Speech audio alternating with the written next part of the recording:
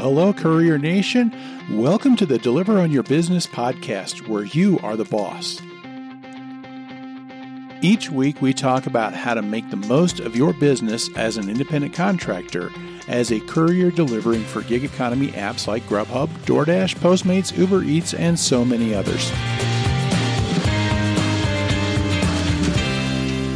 Well, hey, Courier Nation, what you doing this Sunday?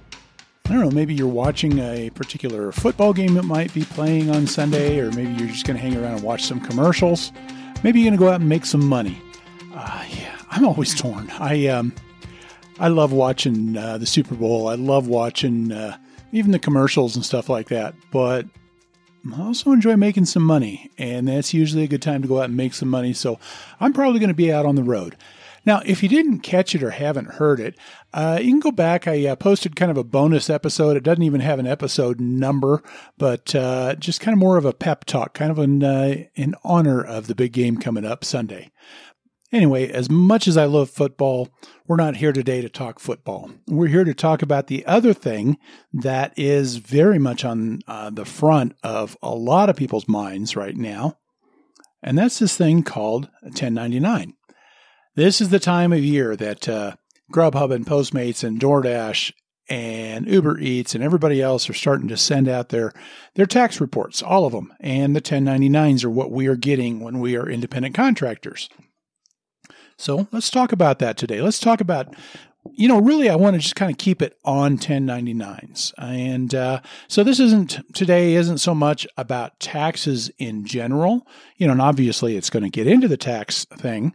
Because this is how you get it all started, I guess, is the money that you made. But it'd be too much to try and cover all of that. And I always go long-winded enough as it is. So we're just going to settle on the 1099 itself. Now, next week, I do have a CPA lined up. And he's a guy that, he runs his own company, his own tax, business.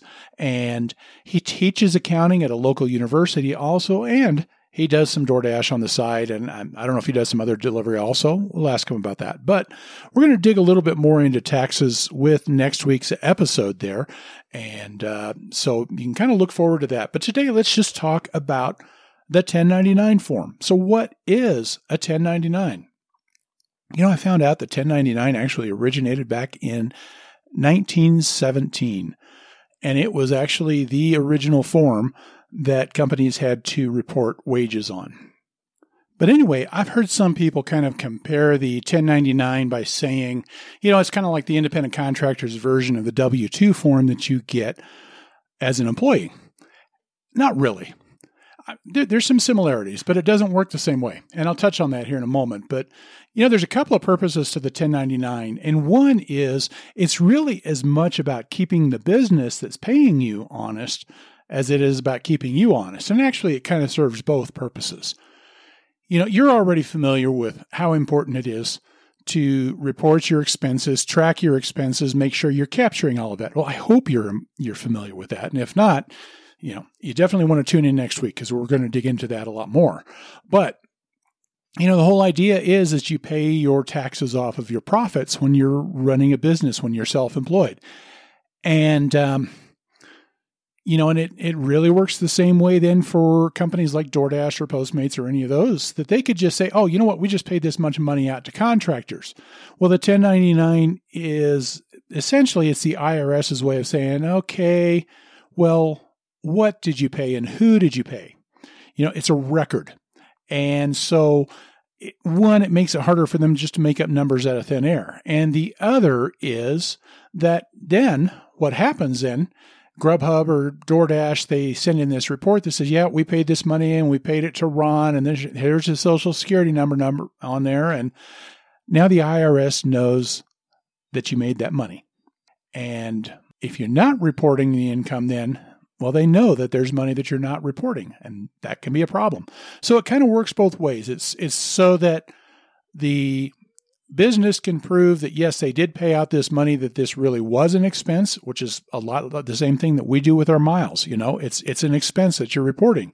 But the other thing is that it tells the IRS that, yes, you did get this money. And so they're going to be looking for that when you file your taxes. And if it's not there, you might get a phone call, Now, I mentioned that it's not really our version of a W-2, though, and that's because it does work a little bit differently. Yes, it's a report of money that they paid, but it's treated differently, and especially it's treated differently when you're doing your taxes. See, on the W-2, and you may be a lot more used to a W-2 than you are to a 1099, most of us are. And you get this one form. It's got a lot of different numbers on there, all the money that was withheld for this, that, and the other thing. But there's always one line, and that line gets moved over to your taxes, And that line is basically the beginning of what you pay your taxes on. That's your income. Well, the 1099 isn't there to report your income. It's to report your business's income. And there's a difference. Okay. The difference is that, really the 1099 is more like a small piece of this bigger puzzle. And essentially, if you're looking for your version of a W-2, it is something that you create. You put together your own, quote, self-employed version of a W-2, and that's called a Schedule C. That is a form that you use to report your income from your 1099. And you report all of your income from all of your 1099s from related work. So I actually do 2 Schedule Cs. I do one for all of the website stuff that I do, and I do one for the independent contractor work that I do. And so there's like 2 totally different businesses that I record, but they're different enough that I do that. But what you do is, let's say you've got Grubhub and you've got DoorDash and you've got Uber Eats, and maybe you're working for all of them, and you don't have to do a separate Schedule C. You don't have to treat it like there's a separate business for each one. It's more like you are one business and those are 3 different customers. And so what you're doing, you add up all of your income from your 1099s, and you add in other income that maybe didn't show up on the 1099. You put all of your income that your business made on the one side, and and then you take all of your expenses on another side on that form, and you subtract the expenses. It's the money that is left over, your profit, that money that is left over after your expenses, that is your taxable amount.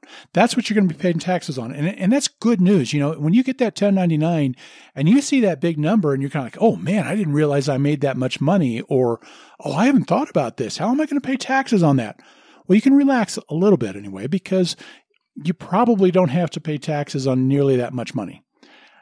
So that's good news. But that's what happens with your 1099, is that it goes onto that Schedule C. Now, what about a 1099K? Now, I should say, this first one's the ones that we are getting from Grubhub and DoorDash, Postmates, and there's one that you might get from Uber Eats also. That's called a 1099 MISC, M-I-S-C. That's kind of the normal one, but then there's another one that floats out there. It's called a 1099K. Now, generally, you're only getting the 1099K if you're really serious, if you're really doing a lot. It is kind of the same, but very, very different. And it kind of comes from different circumstances and different types of backgrounds. But Uber and Lyft and Uber Eats have kind of taken that as a way. I don't know. I could spend a lot of time on this. I've actually written some articles on it. Look, you can search for lies, damn lies, about the way they use the 1099K.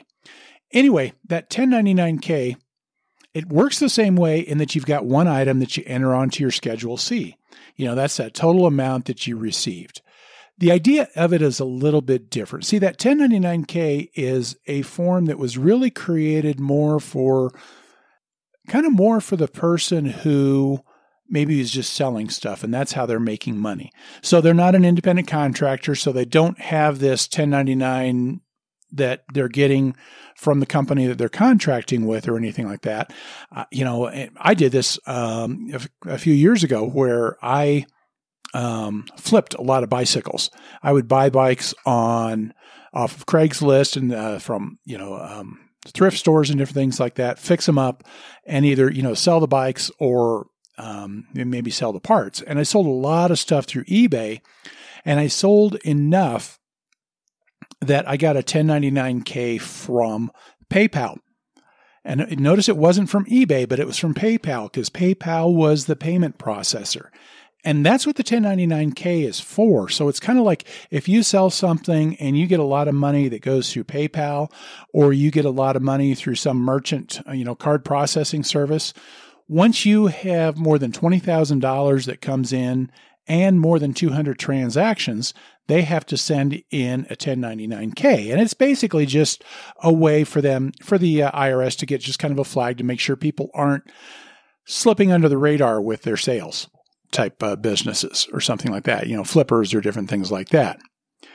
Now, gig companies, they kind of use this. It's more like to create an image.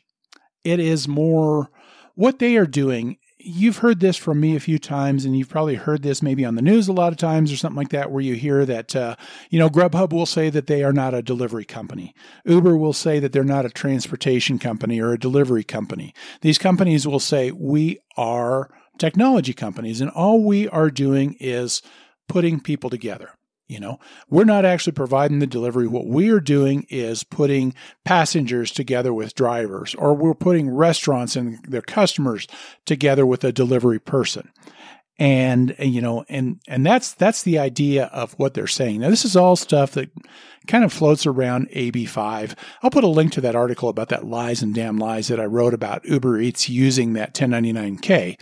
It's all to make it look like, the idea being that essentially, the idea is like the customer is paying you, not Uber Eats, or not Uber, or not Lyft. It's more like the customer is paying you, and then they just take their own cut out of it. So they call themselves a payment processor, and it's a sham. It's a lie. And but you know what? It is what it is, and they will report that way. So with some, you're going to get a 1099K maybe, or you won't, because that threshold is a lot higher. You got to make $600 from a company to get a 1099. You got to make $20,000 to get a 1099K. So the question becomes, you kind of understand some of those things, what those 1099s are. Well, what happens if I don't get a 1099? Now, there can be a lot of reasons that it hasn't happened. The first one is you just didn't make that much money. And it's going to be especially true with the places that use that 1099K. You've got to make a lot of money before you get there. But if you didn't make $600 from a particular company, like this year, I did not make $600 from Uber Eats. I just totally left them off the radar, and I dabbled with them a little bit after they came out with a new payment plan, but they just don't pay enough to make it worth doing a whole lot with them. So I don't make enough to get a 1099 from Uber, but I still made some money with them. So that can be a scenario. The thing, though, is, as I record this, it is the 30th. As this goes live, it'll be the 31st. And it just may mean that it just hasn't come yet. Here's the deal, is that they've got until the 31st to get those sent out. Now, if they're doing it by email, if they're doing it electronically, they've got to have it in there by the 31st. If they are sending it out by mail, and a lot of places still do that, I think that, if I remember right, Grubhub did send a hard copy. And I believe Postmates does as well. And so, they can wait until, a few minutes before the post office closes on the 31st before they send it out. And for whatever reason, they all tend to do that. I don't know if it's to give themselves time to process, or if it's some passive aggressive game they're playing. I don't know. But it may mean that they just haven't even put it in the mail yet. And if they don't put it in the mail until, tomorrow afternoon, until Friday afternoon, the 31st, it may not get to you until, Thursday, Friday, Saturday of the next week. So there's that case. If it's been sent by snail mail, it's probably going to be a few days before you actually get it. And like I said, if you didn't earn enough, you might not get it. Now, if you are sure that you should be getting it, and let's say a week and a half from now, you still haven't received anything, you absolutely want to make sure that check with the company and double check, make sure that they've got the correct contact information. Check your spam folders and your email just in case, and, dig through all of your emails and dig through wherever you can dig through online if they've got it available.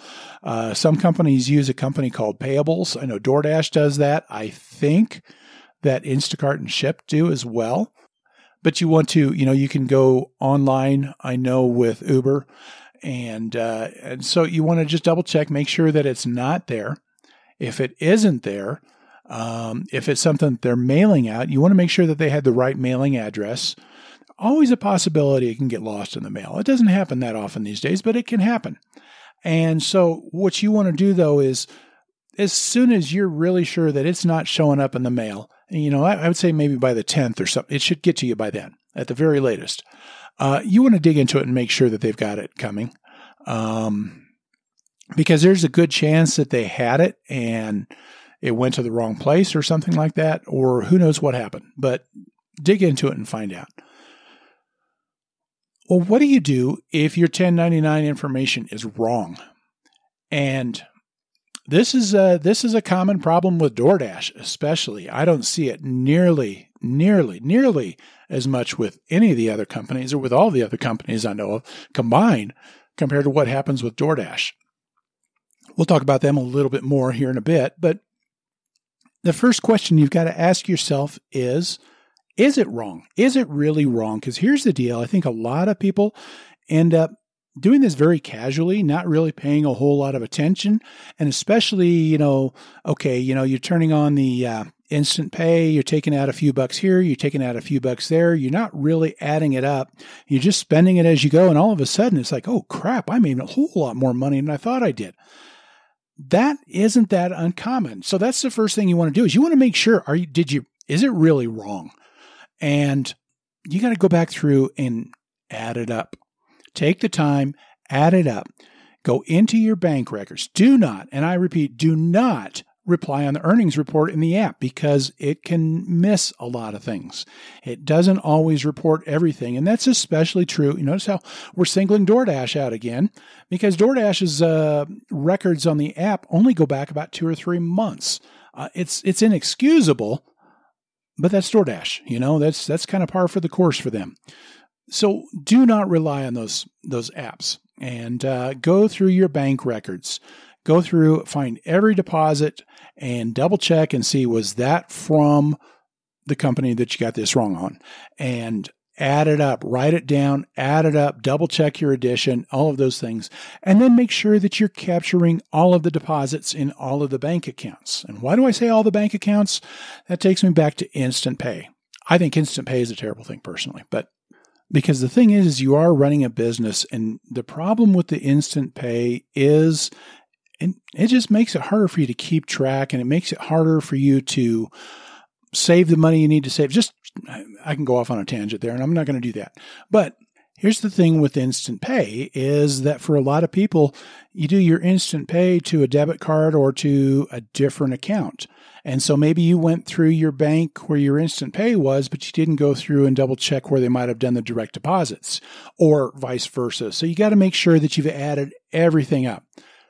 If you add it up, you're absolutely sure you've gone through everything you possibly could have gone through, and it still is very clear that it's very wrong. You've got to contact the company. You contact their support and you say, I need a corrected 1099.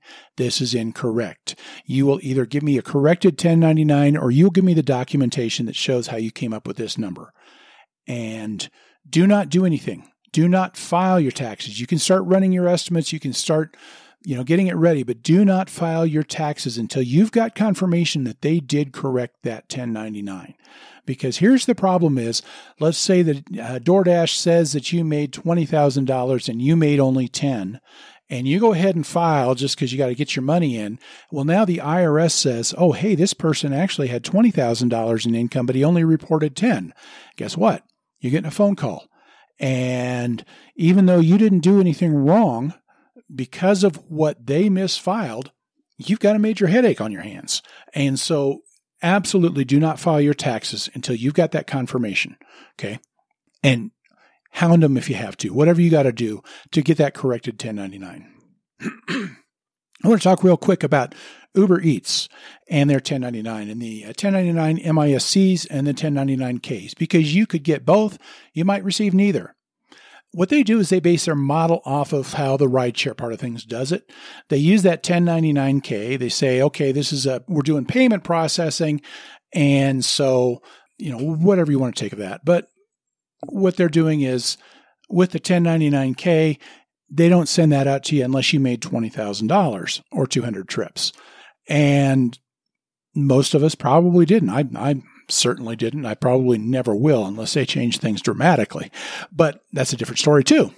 I'm getting into a lot of different stories on this, huh? It must be a tax thing.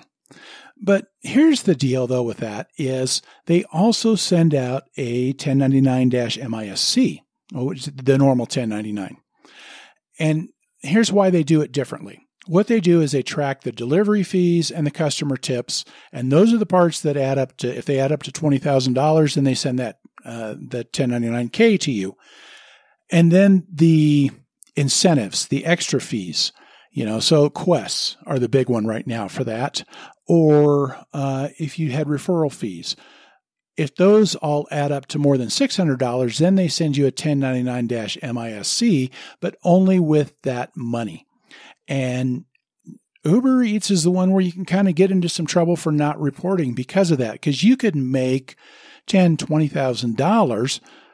And if you didn't have that much in incentives or anything like that, but you didn't have enough to get that 1099K, you might not get either one of those forms. And if there's something that triggers the IRS's information and you don't report that money, that can create some real problems. And or some people might not even realize they've got to report that money. So that can create some problems. So Uber Eats is kind of unusual. DoorDash is another issue. DoorDash sucks. Let's just say, when it comes to their technology especially, I don't get how a company can be that bad. Do you know what I mean? How do you be the leader in the market and kind of trending towards a dominant leader in the market and be this bad? And how do you go out there and you claim to, especially the regulators, that we are not a delivery company, we're just a technology company that is putting together restaurants and drivers and customers and everything. And we're just kind of the middleman in all of this. We're not really the delivery company. How can you call yourself a technology company when your technology is this bad? It's their app crashing. It is their ratings, their rating system. It locks up or it gets the wrong information. And every year you get all sorts of reports that people were getting their 1099s showing way too much money. And every year you hear of people that had to get corrected 1099s. And it is so much worse with DoorDash than it is with any of the other companies. So why are they that bad? I don't know if it's incompetence or if it's intentional. I mean, when you look at their technology, incompetence makes sense, doesn't it? I mean, it's like they can't figure out how to make things work together. Part of that, I think, comes back to the way that their technology is structured. I've never understood. I don't get why they strip away the earnings records more than 3 months. I don't know if it's just that, you look back to the days when not much more than a year ago, they were fighting it out with Postmates for last place out of the 4 major carriers. And all of a sudden they blew up. And so is it that they just grew so fast that their technology can't keep up with it? And except for, even before that happened, they were only storing 2 or 3 months. So I don't think you can make that excuse for them, or it doesn't seem plausible. So I don't know if it's something, though, that they just grew so fast that their technology wouldn't support it. I've seen that kind of thing happen. When I was in telecom, we sold phone systems. We sold these NEC Electra Elite phone systems for smaller businesses. Those things were rock solid, I mean, they just worked, and they worked. And they were a little clunky as far as trying to get certain features to work or something like that. But the problem was that this was when the technology was really starting to blow up as far as a lot of the things that you could do with telecom, and especially with voice over IP. And those phone systems couldn't support that. The software was just like they tried to pack too many features into it. And ultimately they said, we got to make a change. They bought another company and used their software to power their phone systems. And so I wonder if that's the kind of thing happening with DoorDash, that they just outgrew their technology. I don't know. There's a certain point where I hope that it's just incompetency, because if it's not, there's something worse and there's something intentional going on, that somebody is doing something on purpose. And when it happens this many times, I know the 2 years that I've been doing it, it's been an issue. I've seen a lot of people that have had that issue, and I've only seen it in DoorDash circles and not in the other places, at least not nearly to the scale that DoorDash has had the problem. And I've heard from a lot of people that have been at this 3, 4, or 5 years, and they said it's happened every single year, that a lot of people had to get corrected 1099s. Well, how do you have that happen every year and you don't fix it? I don't know. It's possible that maybe because they don't keep their information up on the app, everybody else does. Everybody else keeps all of that data up there, and it's all in one system, and it's a little more easily accessible. And is it something that they just don't, for some reason, track this in any one area, and at the end of the year they have to rebuild it? And maybe that's the problem. And if it's not that, then it gets you into something that's probably a little bit worse. And I could probably put on my tinfoil hat about that, because there's something about when stuff gets overstated in the corporate world. And, when their biggest expense is what they're paying out to the drivers, and if there's a report that says that they paid more than what they really paid, sometimes when that happens, that means something else is getting covered up somewhere else, and that's as far as I want to go with that. You just wonder if there are numbers being hedged somewhere, and this is a symptom of it. And, it's shady. It smells like a rat. It smells like something that could be, the coming of another Enron. I don't know. That is going way overboard. I know, totally tinfoil hat thing, but, something smells like a rat to me, and I'll just leave it at that. So here's the question. What do you do now that you got your 1099? If you're asking that question, the best answer that I can give you is get a freaking tax pro. Seriously, guys, if you're not familiar with what you're doing, you got to get somebody to help, because this is important stuff. And I'm going to tell you, don't go to those places that got the dancing statues out front, or the sign twirlers, or any of that stuff, because usually what they're using is they hire people that they're just trained to use software, and you want people that have got some expertise. You want somebody who understands self-employment, who understands 1099s, but get somebody to help you out. And I know it's a couple $100 probably, but I know that it's worth it. It is so worth it, because what it's going to do is it's going to save you a heck of a lot more than what you're spending to do that, especially with the kind of taxes that we've got to do. Now, what you do when you get that is, remember that when you see that money that you're getting, and I'm kind of repeating myself a little bit, and I'll go real quick over this, don't panic. Your taxes are not based on that amount that's on your 1099. It is not like your W-2. That 1099 only reflects the business income, not your income, which is, it's kind of it sounds a little weird if you're not used to that kind of a scenario or something, but it reflects the money that came into your business, but your income is what's left over after the expenses. So that 1099 and all the others are going to go onto your Schedule C, where you're going to list your income. And on that Schedule C, you're also going to list your expenses. You don't have to itemize deductions to take your business expenses. I've said that before. That's important for you to know. A lot of people don't understand that. So let's say you had $30,000 on all of your 1099s and all of your income, and you had $14,000 in your mileage deductions and everything else. It's the $16,000 that's left over. That is the income that you made. That is the line that you move over from your Schedule C, from your version of your W-2, that you move over to your taxes. And that's a lot easier to stomach paying taxes on half of that. You know what I mean? So what do you do with income that is not on a 1099? What if you didn't make enough money with one or two of these platforms, especially with Uber Eats? Well, the IRS is going to tell you it's still taxable. Now, how much you want to argue with them, I'm going to leave that up to you.